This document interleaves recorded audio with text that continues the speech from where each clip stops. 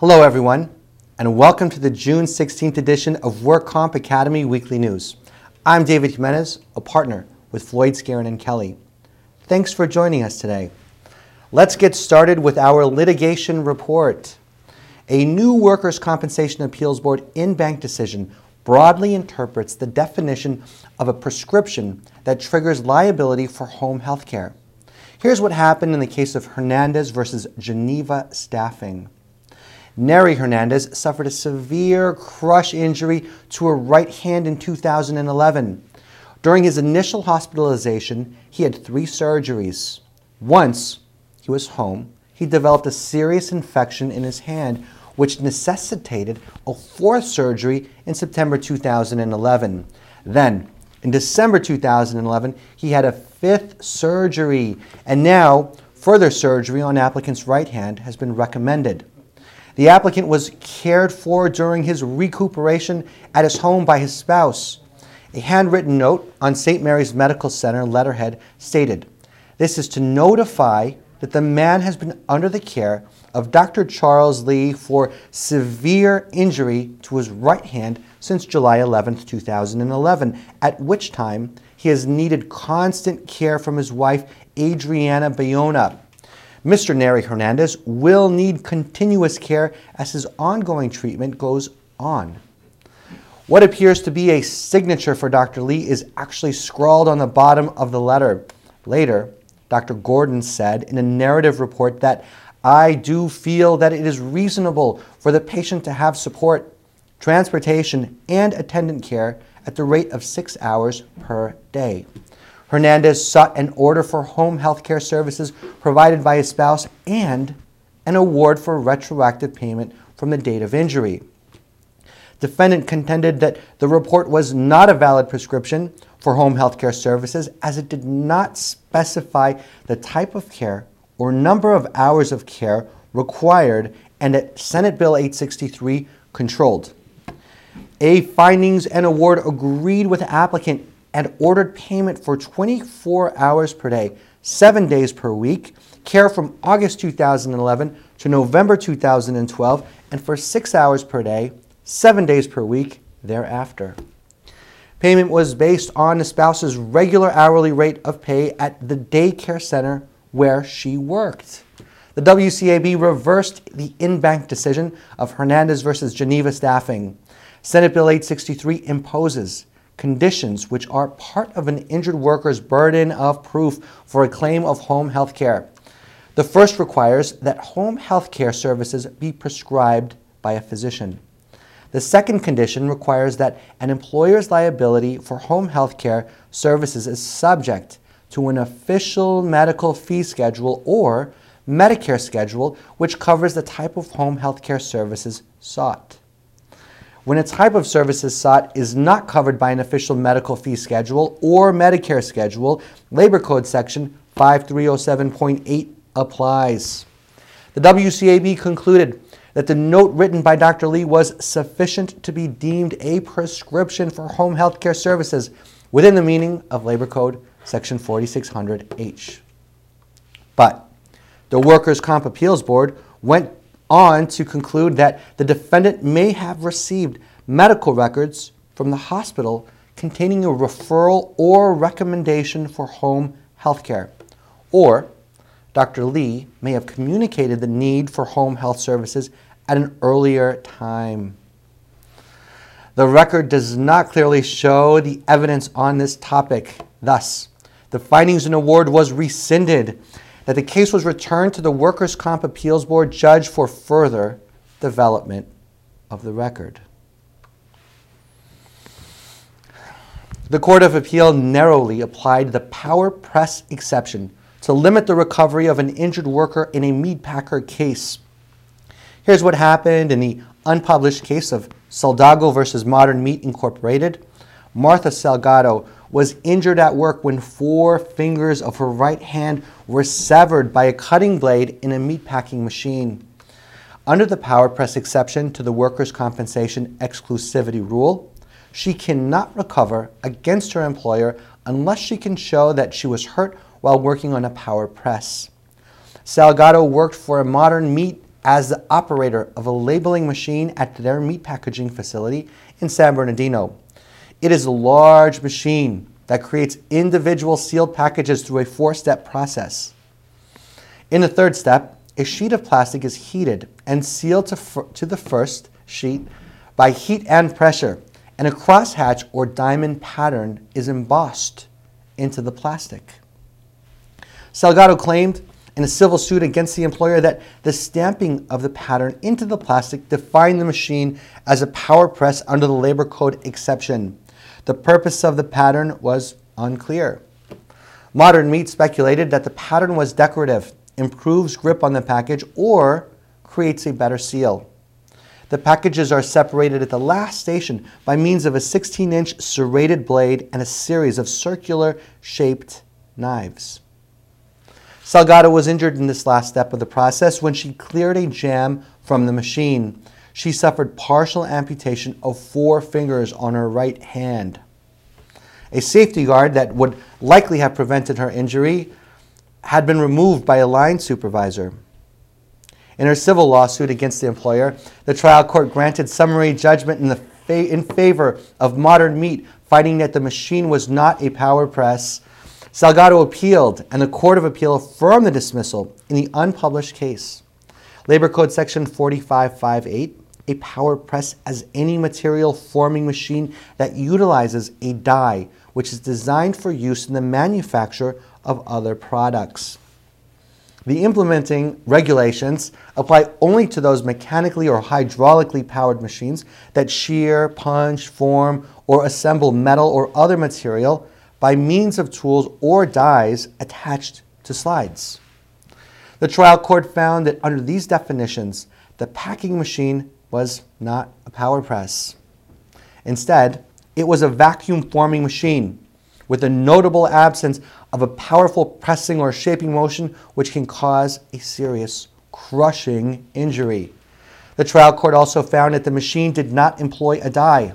There is little clear guidance in case law for the application of the power press exception. The Court of Appeal concluded that the fact that a device can inflict a similar injury to those caused by a power press does not allow the court to rewrite the statute to include the machine that caused Salgado's injury. It would be an unreasonable construction of the statute to apply the power press exception to any machine where there is an incidental application of pressure. To do so would make the exception swallow the whole of the workers' compensation system. Reason and precedent required the court to give a narrow construction to the exception that places this meatpacking machine outside of its coverage. Rapper Mickey Avalon has been sued by his housekeeper who alleges she was electrocuted while scrubbing his dirty oven. Lula Malone alleges she was jolted by an electric current while cleaning in Avalon's Los Angeles home and insists the appliance and his house was maintained in an unsafe manner.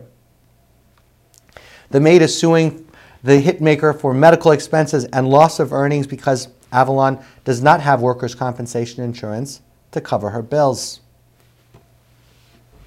And now for our fraud report. Criminals love American healthcare for 2 reasons. First, as Willie Sutton said of banks, it's where the money is. No other country spends nearly as much on pills and procedures. Second, unlike a bank, it is barely guarded. Medicaid doles out $415 billion a year. Medicare, nearly $600 billion. Total health spending in America is a massive $2.7 trillion, or 17% of the GDP. In America, the scale of medical embezzlement is extraordinary. According to the ex-boss of Medicare and Medicaid, America lost between $82 billion and $272 billion in 2011 to medical fraud and abuse. The higher the figure is, as if robbers had made off with the entire output of Tennessee or nearly twice the budget of Britain's National Health Service. Federal prosecutors had over 2,000 health fraud probes open at the end of 2013. A Medicare strike force, which was formed in 2007, boasts of 7 nationwide takedowns. In the latest, on May 13th, 90 people, including 16 doctors, were rounded up in 6 cities, more than half of them in Miami, the capital city of medical fraud. Punishments have grown tougher. Last year, the owner of a mental health clinic got 30 years for false billing. Efforts to claw back stolen cash are highly cost-effective. In 2011 and 2013, the government's main fraud control program recovered $8 for every $1 it spent. As fraud fighting has intensified, dogged by billing has tumbled in areas that were most prone to abuse, such as durable medical and home visits.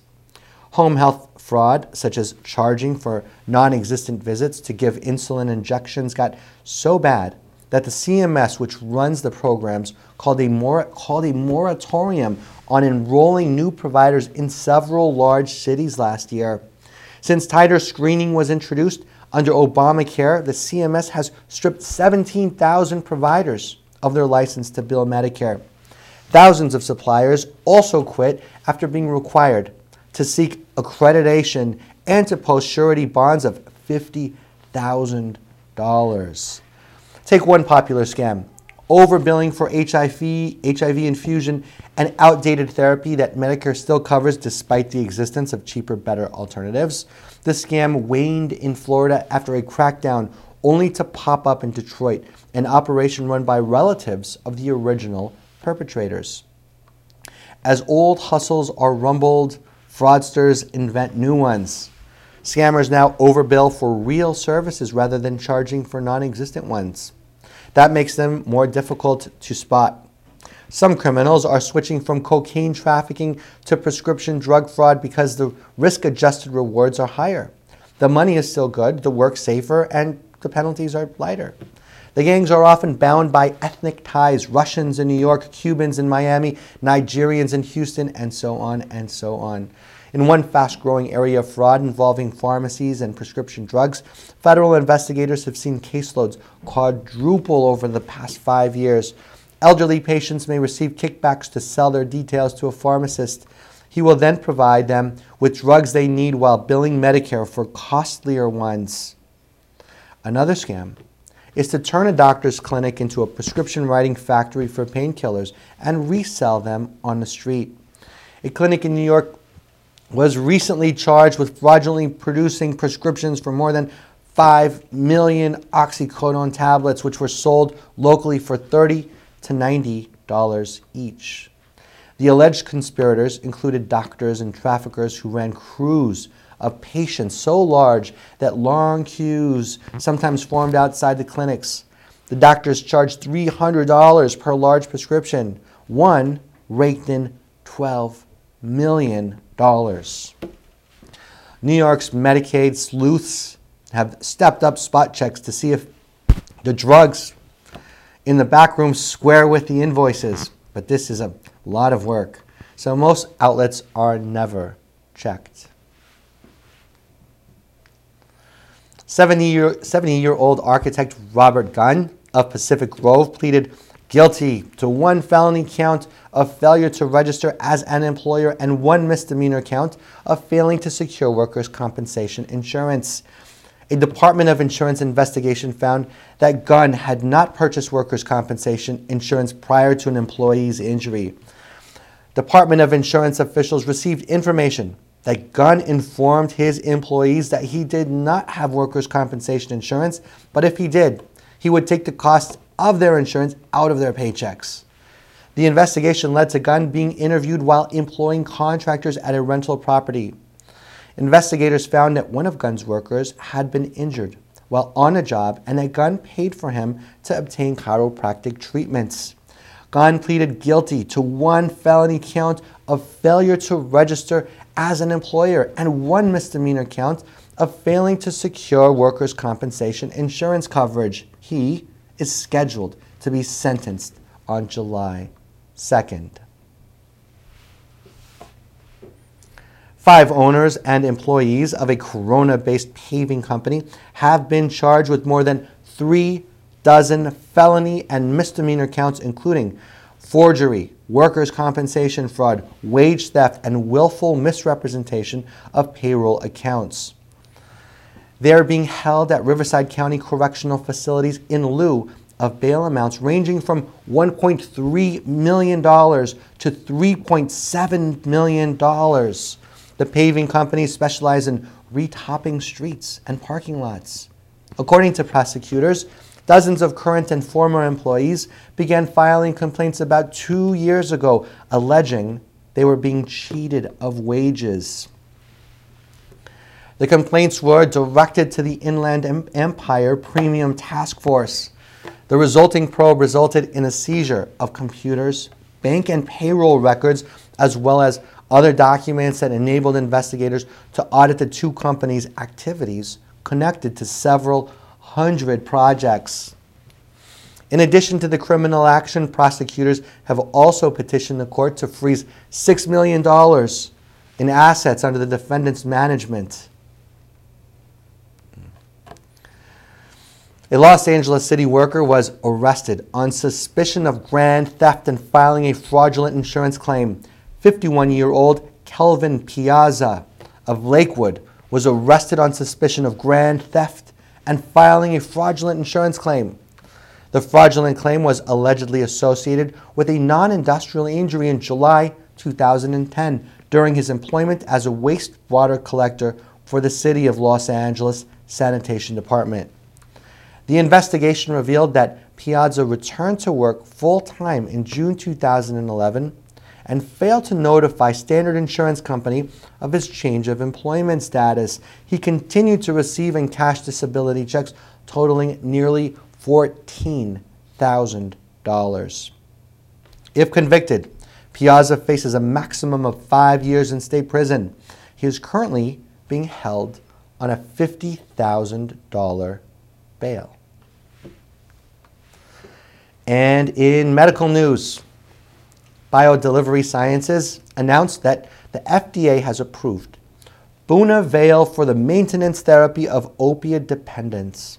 Bunavail is based on patented drug delivery technology, which facilitates improved absorption of buprenorphine and helps in overcoming some of the administration challenges involved in dosage. Bioavailability, or drug absorbed into the body of buprenorphine, is twice compared to the drug Suboxone, which is the market leader in this category. Bunavail is the first and only film formulation to be approved by the FDA. BioDelivery Sciences intends to launch Bunavail towards the end of the 3rd quarter of 2014. The opioid dependence pharmaceutical market in the United States totals more than $1.7 billion. A new study says that patients given ice packs for the first 24 hours after major abdominal surgeries reported less pain and needed fewer narcotic painkillers. A professor at Emory University in Atlanta led the study. He said, "Post-operative pain is an unavoidable consequence of major surgery. Although you can make it better with pain medication, those drugs are not without side effects like constipation, drowsiness, and even dependence." The idea of this study was to keep patients out of pain, but not have them suffer from using too many narcotics. The physician could give the patient any medication he wanted, but also just added the ice. Using ice as a treatment for surgical wounds known as cryotherapy is not new. The cold reduces pain by reducing inflammation and swelling, which lets more oxygen flow to the cells. At the same time, it slows down the metabolism of a cell so that less oxygen is needed. It also makes the nerve endings less sensitive to the pain. Cryotherapy is commonly used after orthopedic and hernia procedures. The researchers recruited 55 patients scheduled for major abdominal operations, mostly to remove cancers of the liver, pancreas, colon, and other organs. They were randomly assigned 2 groups. The cryotherapy group would get ice for their wounds after their procedure, while the comparison group would not get ice at all. Immediately after surgery, members of the cryotherapy group were given their ice pack to wear over their wound for a full 24 hours. After the first 24 hours, the patients could use the ice packs only when they wanted to. For the 3 days following their surgeries, the patients rated their pain level twice a day on a scale of 0 to 10. Their use of narcotic painkillers was also recorded during that period. Patients in the cryotherapy group had lower pain scores than in the comparison group. The researchers also found that the patients in the cryotherapy group used less medication. 81% of the cryotherapy group said the ice brought them some relief, and 76% said they would use ice packs if they had another surgery. Safety was a very important part of the experiment. At $2 per ice pack, the treatment was also cost-effective. Cryotherapy should be complementary to other pain management strategies because it is easily affordable, well received by patients, and has minimal to no toxicity. And in other news, the NFL considered expanding the playoffs, one of a number of issues on their agenda for the Spring League meeting. But the owners are expected to move carefully. The issue of workers' compensation benefits may be the primary roadblock to the owners adding 2 teams to the playoff field for 2015. The NFL Players Association has stood in staunch opposition of a bill introduced in the Louisiana state legislature that would limit workers' compensation benefits. The union has opposed similar legislation in California, Arizona, and North Carolina. The controversial Louisiana bill has been pulled from consideration for the current legislative session. Union sources say the Players Association is not necessarily opposed to expanding playoffs, which would bring financial and added job security benefits for players. Cowboys owner Jerry Jones said that he believes the league could move forward unilaterally, but the union disagrees. Union sources say it would constitute a change in work conditions, and those types of changes must be collectively bargained. 2 league sources said that the NFL doesn't plan to force expanded playoffs. Well, that's all our news and events for this week. Please check our website daily for news updates, past editions of our news, and much, much more. And remember, you can subscribe to our weekly news podcast and special reports using your iPhone, iPad, iPod, or Android device by searching for the Work Comp Academy with your podcast software. Again, I'm David Jimenez, a partner with Floyd Skeren and Kelly. Thanks for joining us today. And drop by again next week for more news.